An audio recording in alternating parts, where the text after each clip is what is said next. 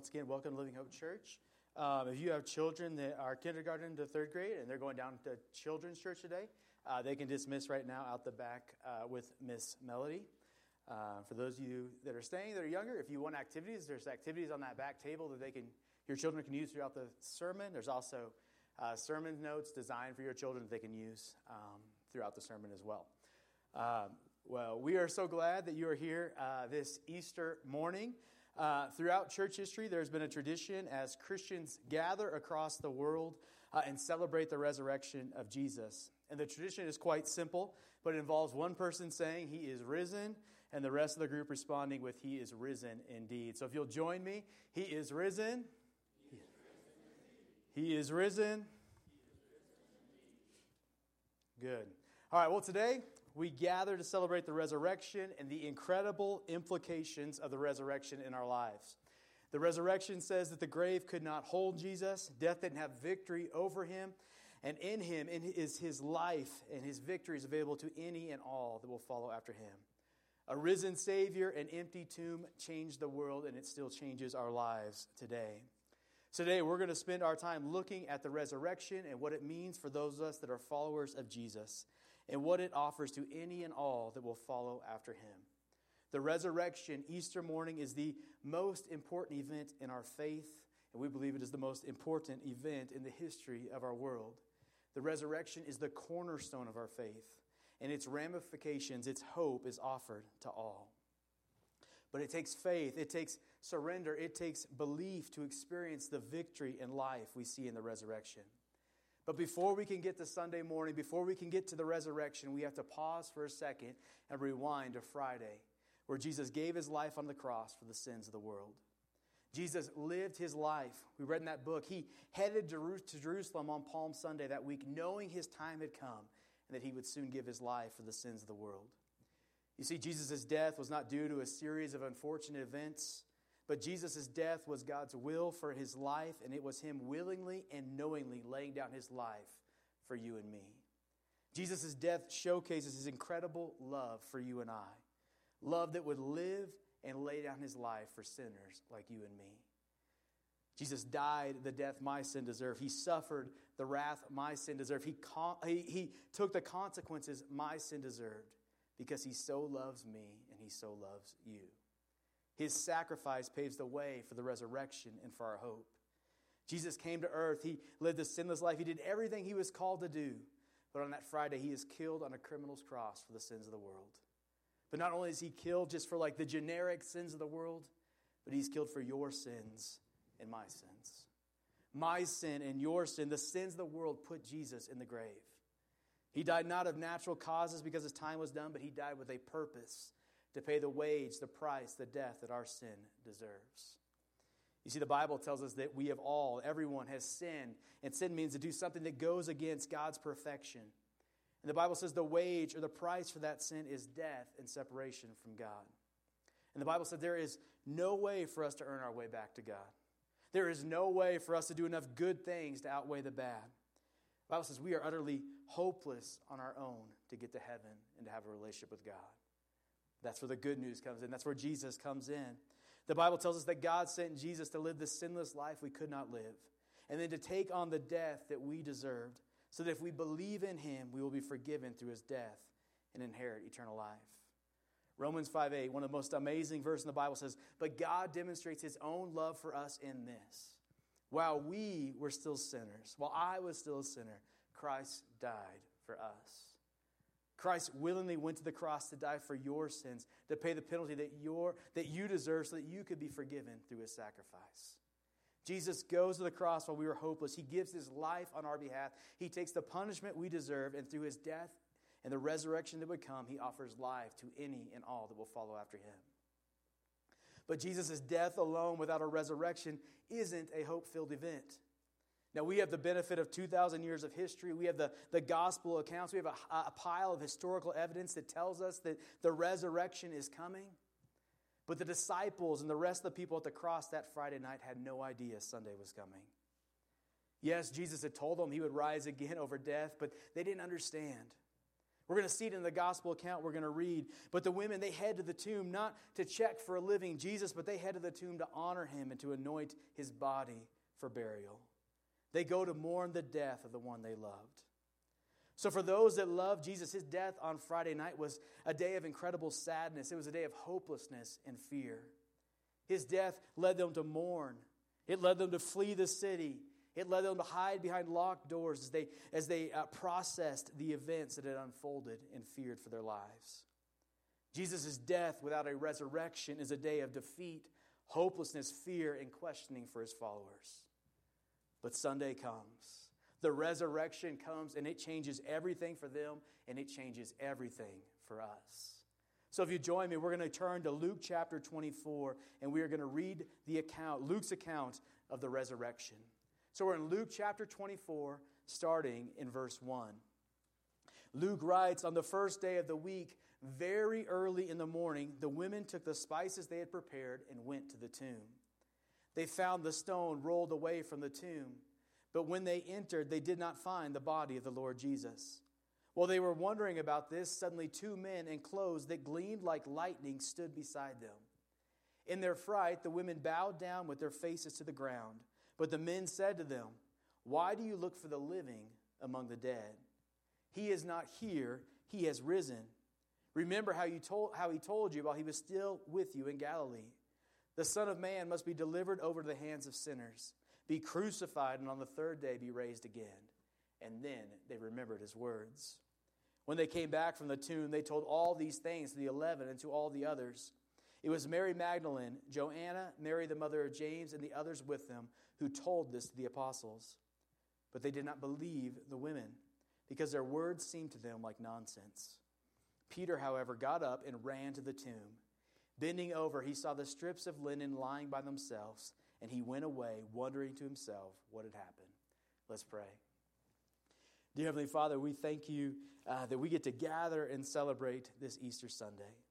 We thank you that you are indeed alive, that you have been resurrected, and in that you offer life to any and all that will follow after you. So God, I pray that you would just lift our hearts as we celebrate, that you would open our eyes to your truth, God, and that you would just reveal yourself to us this morning. God, we love you and we praise you and we celebrate that you are alive. It's your name we pray. Amen. So we said it earlier, but on Good Friday, right after Jesus' death, he was buried in the tomb of Joseph of Arimathea. Because it was nearly sundown before the Sabbath, he was hastily buried in the tomb. On that Saturday, the Sabbath, Jesus' followers, his disciples, these women that we just met, they rested in obedience with a commandment. Meanwhile, the Roman Empire, at the urging of the Jewish officials, guarded the tomb with soldiers to prevent anything from happening to the body. And so when we picked up in verse 1, it's now Sunday morning, and Luke tells us that it's very early in the morning. And Mary Magdalene, Joanna, Mary the mother of James, and the others went to the tomb with spices so they could properly prepare Jesus' body for burial in accordance with their customs. Note the details Luke gives us here. He says these ladies get up very early in the morning because they have a responsibility that they deem greater than their desire to sleep. I think we've all had those mornings where responsibility trumps our desire to sleep. Those mornings when the alarm clock goes off at an ungodly hour and you just roll yourself out of bed, you make some coffee and you drag yourself out the front door. One of those times here in Green River is when you or someone visiting has that evil 5:40 a.m. flight out of Rock Springs. That flight that should be outlawed, but you drag yourself there because you have a responsibility. Now, we don't know if it was quite that early in the morning, but these ladies head to the tomb in honor to honor and pay respect to this man that they loved. They go there not expecting Jesus to be resurrected, but they go there to prepare his body for the dead, for the tomb. This is the same thing we do, right? When someone we loved, someone we cared for, someone we respected dies, we drop everything to go and honor them at their funeral or their celebration of life. And that's what these ladies do. They go to the tomb to honor Jesus. Out of love and respect, they wake up early that morning to anoint his body for the grave. These ladies went to the tomb with no expectation of the resurrection. They went to the tomb fully expecting to find Jesus buried and dead. But look at verse 2 and 3.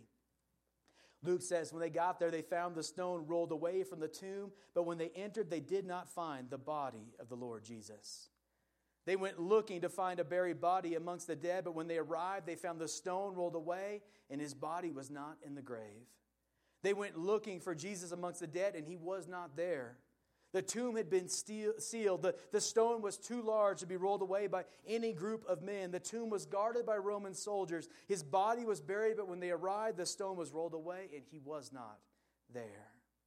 They were looking for Jesus among the dead, and they did not find him. And so our first question or our first point today is this: where are you looking for Jesus? Are you looking for him among the living or the dead? You see, there are still many today that are looking for Jesus among the dead.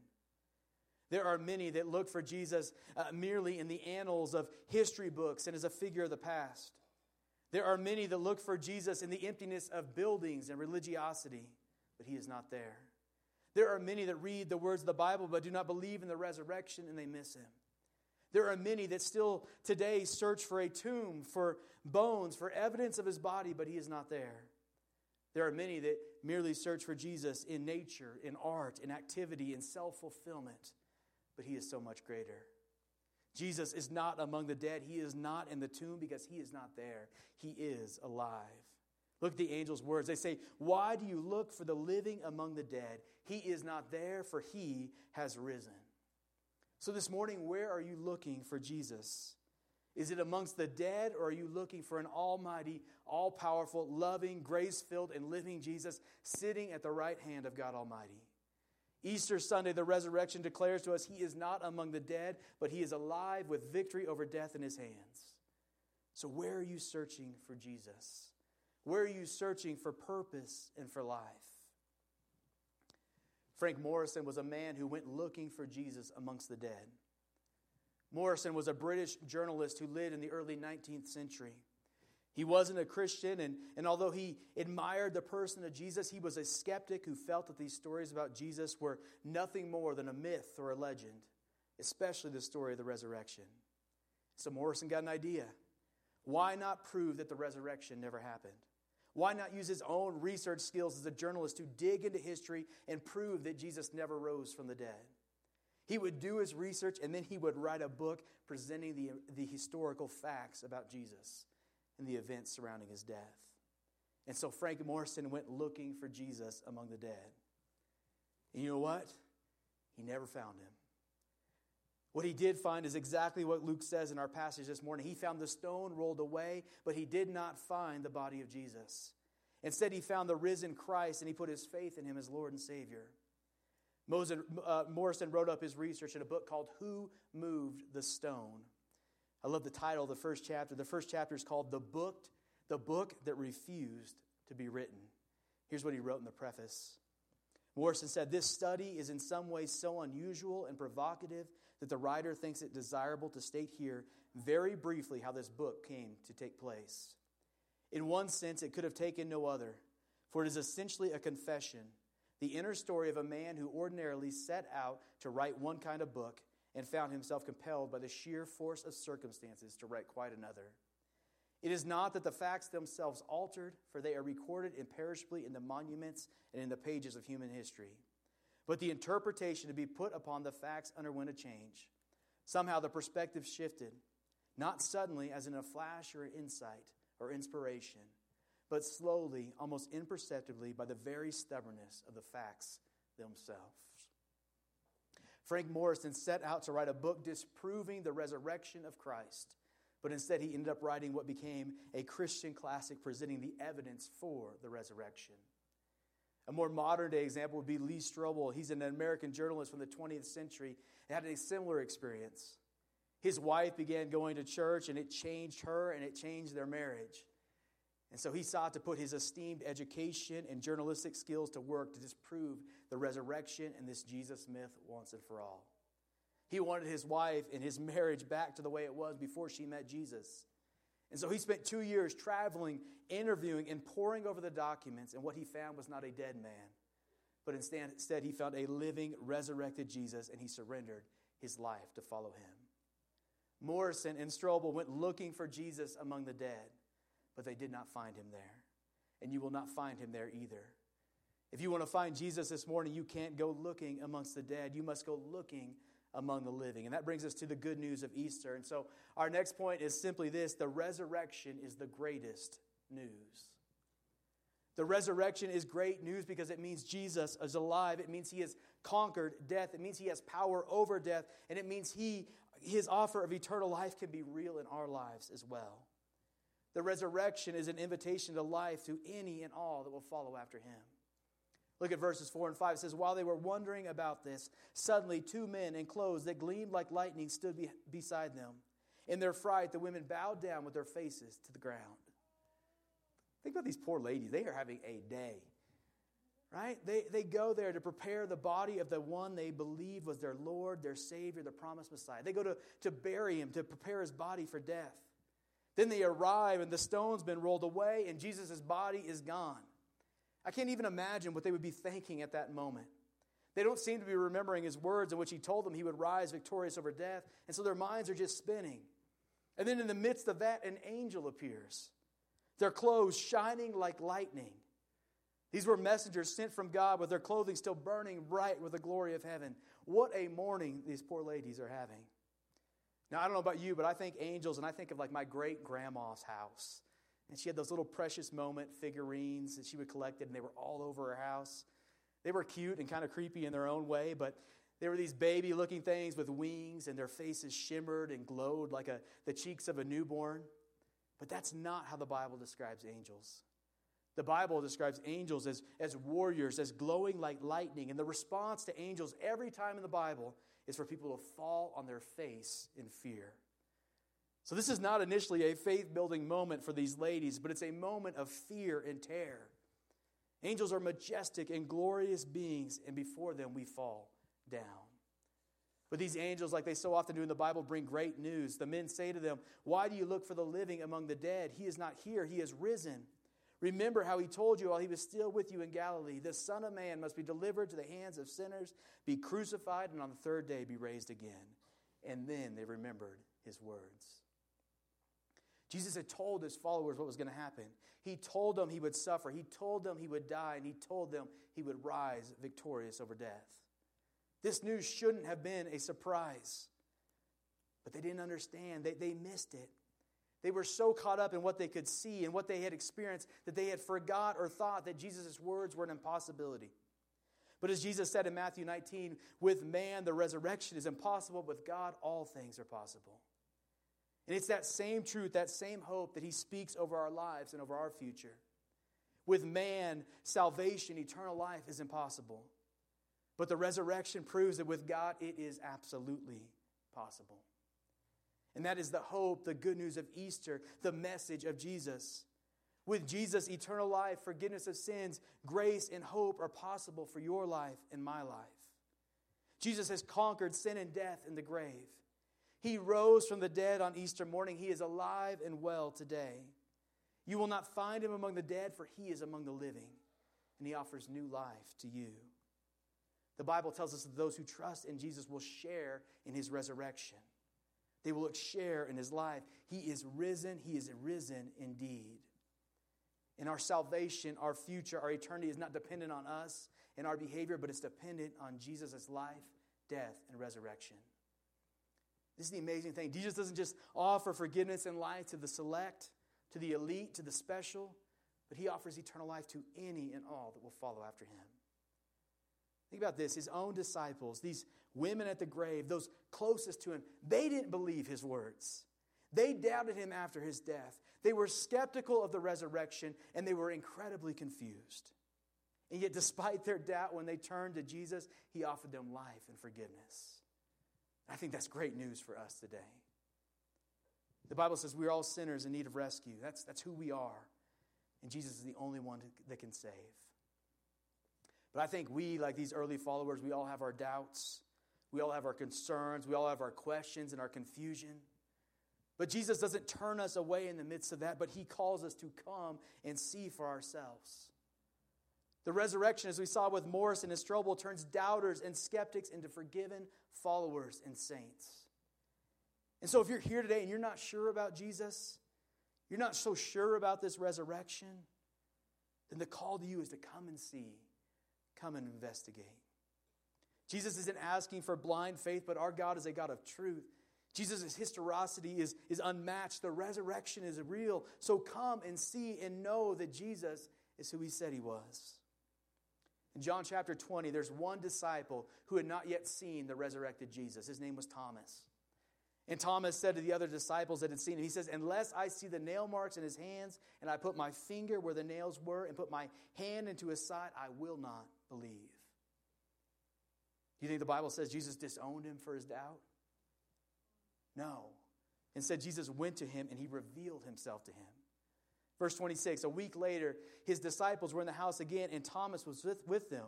Though the doors were locked, Jesus came and stood among them and said, peace be with you. And then he said to Thomas, put your finger here and see my hands. Reach out your hand and put it into my side. Stop doubting and believe. Thomas said to him, my Lord and my God. So friends, if you are here and you, like Thomas, you like these early followers, have questions and doubts about Jesus, that's all right. But don't just ignore Jesus and your questions. Come and see for yourself. Ask your questions. Do your investigation. Read the Bible. Find out for yourself who Jesus is. And I pray that as you do, he will reveal himself to you and you will find your hope, your future, your life, and your eternity in him. Easter, the resurrection, is great news. Jesus offers life, forgiveness of sins, grace, and purpose to any and all that will follow after him. So what will be your response? Let's look quickly at this passage and see three responses in this passage, and then we'll wrap up. The first response we have is the women at the tomb. These women came to the tomb that early morning expecting to prepare their friend and leader's body for the grave. But when they arrived, as we've seen, they encountered angels and they heard great news that their Savior was alive. And I'm sure they were still confused. I'm sure they still had questions, but they believed and they shared the good news. Look at verses 9 and 10. It says, when they came back from the tomb, they told all these things to the 11 and to all the others. It was Mary Magdalene, Joanna, Mary, the mother of James, and the others with them who told this to the apostles. So our first response to the news of the resurrection is that of the women. We can believe and we can share the good news. We can believe and share the good news. This would be the response of those of us here that consider ourselves Christians. We say we believe, and the next response is to share the good news. The women came back from the tomb, and they told all these things to the apostles and to everyone there with them. Now, I'm sure they were still frightened. I'm sure they were still a little confused. They certainly did not understand all that had happened, but there was one thing they could do. They could share what they knew. They could share that Jesus' body was no longer in the grave. They could share that the angels said he was risen from the dead. The women believed and they shared their faith with others. So are you here today and you are a believer in Jesus' resurrection this morning? Do you confess with your mouth Jesus is the Lord and believe in your heart that God raised him from the dead? The Bible says if that's you, then you are saved, you are forgiven. If so, then your call, your command from the Bible to share your faith with others, just like the women at the tomb did. Jesus died, but he rose again from the dead. He is alive forevermore. He is risen, and that is good news. And good news is for sharing. Don't keep the good news of Easter to yourself. Don't keep the good news of Jesus, of salvation, of forgiveness of sins to yourself, but share that good news with others. Jesus is the hope of your neighbors, your family, your community, your coworkers, your teammates. Jesus is the hope of the nations, and he is the hope of every man, woman, and child on this earth. Share the good news. You can do that simply over coffee. You can do that at the water cooler. You can do that while watching the ball game. You can do that by simply sharing a sermon or a video of the gospel message. Share with everyone you know the incredibly good news that God sent his Son to die for sinners, that Jesus rose from the dead on the third day. There's no better way to respond to the good news of Easter than to believe and to share. So that's the first way we can respond. We can believe and share the good news. The second response we see is that of the disciples who heard from the women. Verse 11, the disciples, they did not believe the women because their words seemed like nonsense. So the disciples' response to the news was to dismiss it and do nothing about it. So our second response to the resurrection is to discount and dismiss and do nothing about it. No, I'm the pastor. I'm up here preaching, so I am biased. But I believe this is the worst possible response. Because not only do they not have faith and just believe, but they discount the story because it doesn't make sense to them. And initially, they do nothing about it. They don't ask questions.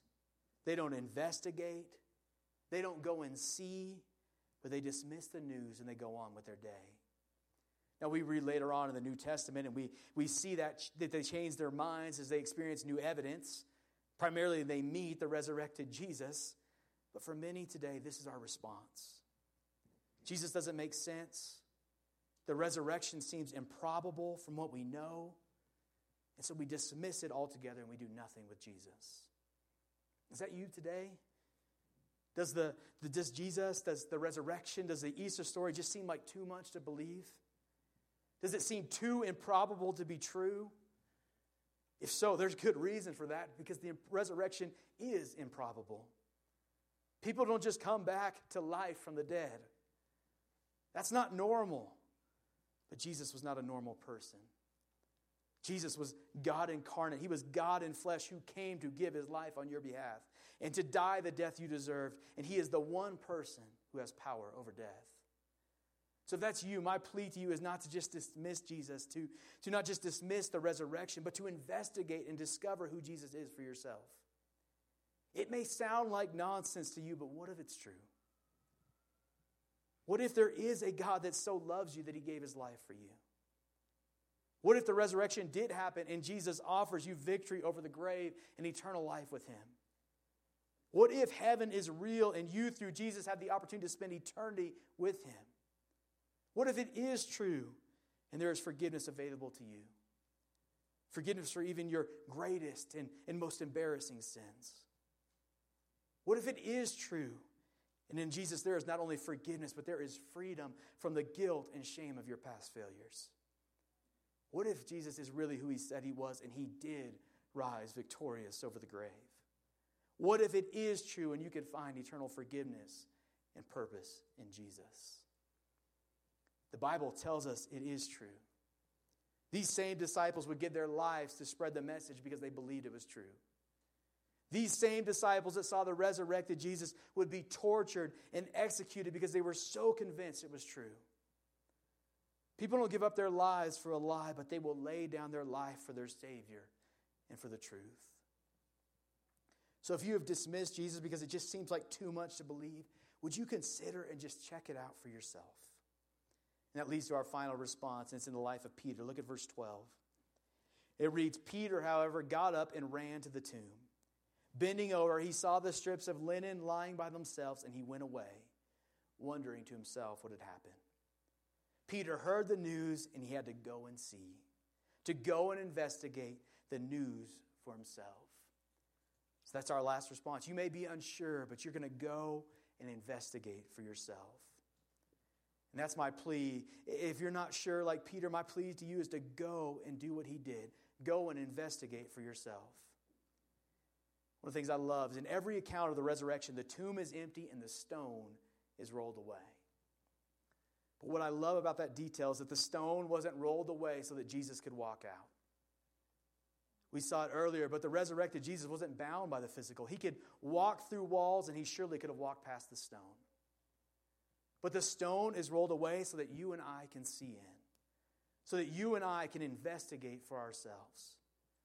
The resurrection, the rolled away stone, is an invitation to you and I to come and see, to come and investigate for ourselves. You see, the beauty of the gospel, the beauty of the resurrection, the beauty of Christianity is that it's not built upon a myth, but instead it is built upon truth, and it invites you to come and see, to come and investigate for yourself. For 2,000 plus years, people have been trying to disprove Jesus and the resurrection, and the truth has stood the test of time. So if you don't believe, that's all right, but the invitation, the challenge to you is to come and see, come and investigate for yourself. Dr. Thomas Arnold is a professor of modern history at Oxford University, and he's the author of a widely acclaimed 3-volume history on Rome. He said the evidence for Jesus' life, death, and resurrection has been shown to be satisfactory according to the standards of any historian. It holds up according to the common rules for distinguishing good evidence from bad. Tens of thousands of persons have gone through it piece by piece as carefully as any judge reviewing the most important case. He says, I have myself done this many times over, not to persuade others, but to satisfy myself. Throughout my life, I have made a career of studying the histories of times and events, examining and weighing the evidence for what was written about each of them. He says, I know of no other one fact in history which is proved by better and fuller evidence than this one. Jesus Christ died and he rose again from the dead. Lee Strobel, who we mentioned earlier, said of the resurrection, I used to consider the resurrection to be a laughable fairy tale. After all, Yale Law School had trained me to be a coldly rational, and my years of investigating for the news at the Chicago Tribune had only toughened my naturally cynical personality. But intrigued by the changes in my life after she became a Christian, I spent nearly 2 years systematically using my journalistic and legal experience to study the evidence for the resurrection and the credibility of Jesus' claim to be God. And I emerged totally convinced and gave my life to Jesus. So if you don't believe in the resurrection, will you investigate it for yourself? Don't laugh it off and put it off for another day, but begin the process of discovering who Jesus is and whether the resurrection is true for yourself. Because if it is true, it has eternal implications. No, unfortunately, we like Peter, we can't just go and see the empty tomb, but we can investigate. You could begin by reading the New Testament, the Gospels, Matthew, Mark, Luke, and John for yourself, and discovering what the Bible says about Jesus. You could read Morrison's book, Who Moved the Stone, or Josh McDowell's book, More Than a Carpenter, or Lee Strobel's book, The Case for Christ, or Tim Keller's book, The Reason for God. On that back table by the box in the back, I've got 10 copies of The Case for Christ. They're for you. Grab one and read it for yourself. There's 3 different versions back there. There's the original version. There's a version designed for youth and students. And there's a version designed for older elementary kids. Strobel writes the original version like a journalistic research paper, so it is heavy and it is detailed. But these other versions have been designed to make the truth more accessible to different age groups. So please grab one. They are yours to take. If you're not a reader, that's okay, but get the Audible version of one of these books and discover and investigate Jesus for yourself.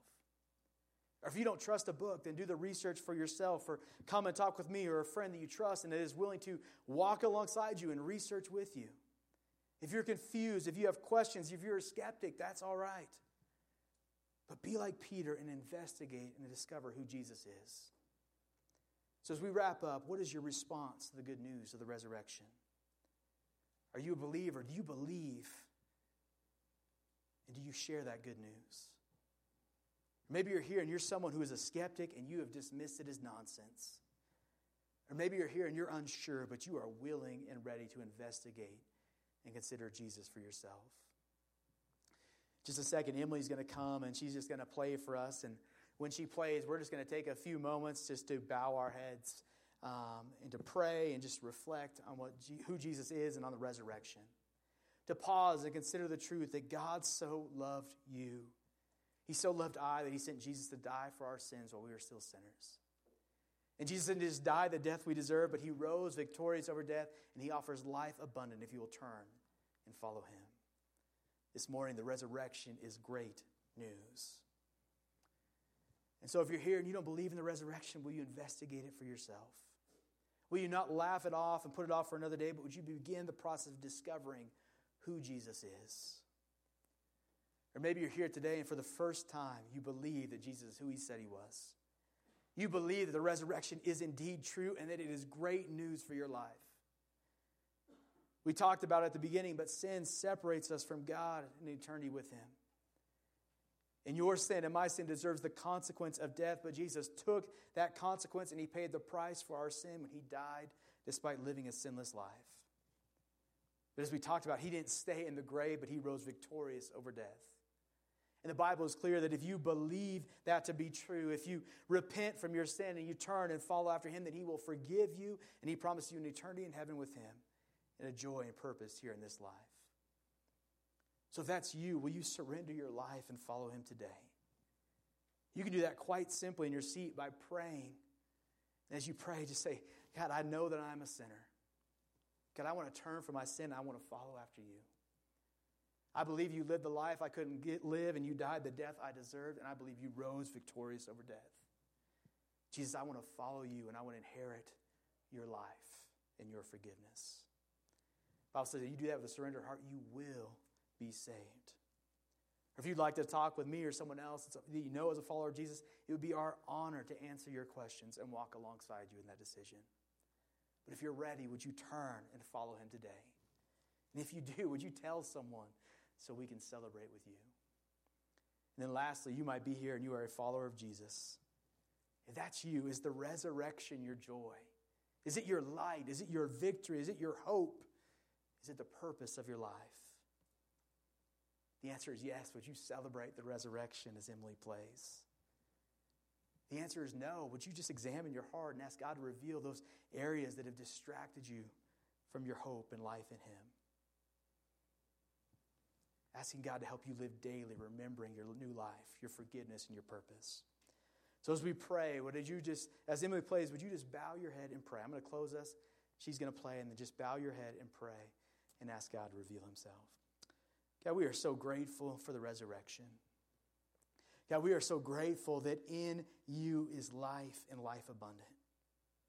We are so grateful that while we were still sinners, while we were running the wrong way, you sent Jesus to come and to live the sinless life we couldn't live, to die the death we deserved, and then to rise victorious over death 3 days later. God, we celebrate that. God, I pray for those here today that are followers of you. God, I pray that you would make the resurrection, that you would make Jesus our joy, our strength, our cornerstone of our lives. God, and I pray that we would share that good news with everyone we meet. And God, I pray that if there's people here that don't yet know you, God, I pray that you would give them the courage to not just dismiss Jesus, but to investigate and find out who he is. God, and I pray that as they do that, that you would reveal your truth and your grace in your life, in their life. God, I pray that you would open their eyes and give them the courage to turn and trust you. God, I pray if there's someone here today that hasn't trusted you and they're ready today, Lord, I pray they would turn and they would follow you and they would experience your life and forgiveness and their grace in their life today. What an amazing memory, Easter 2022, the day I gave my life to follow Jesus. So God, I pray that as we bow our heads and we reflect, that you would reveal yourself to us. God, we thank you for your love and your grace and the forgiveness you offer in our lives. May that be our rock as we move forward. May that be our joy and our light. God, we love you and we praise you. In your name we pray. Amen.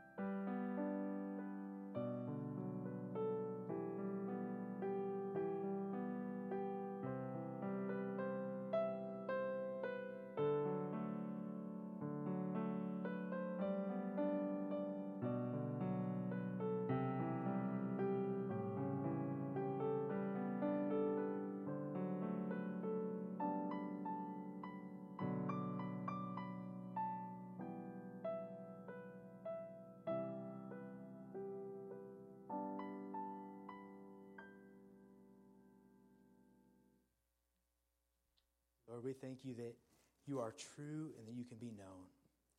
And God, I pray that we would turn our eyes to you. And Lord, I pray for us that are followers, that as we turn our eyes to you, the things of this earth would grow strangely dim.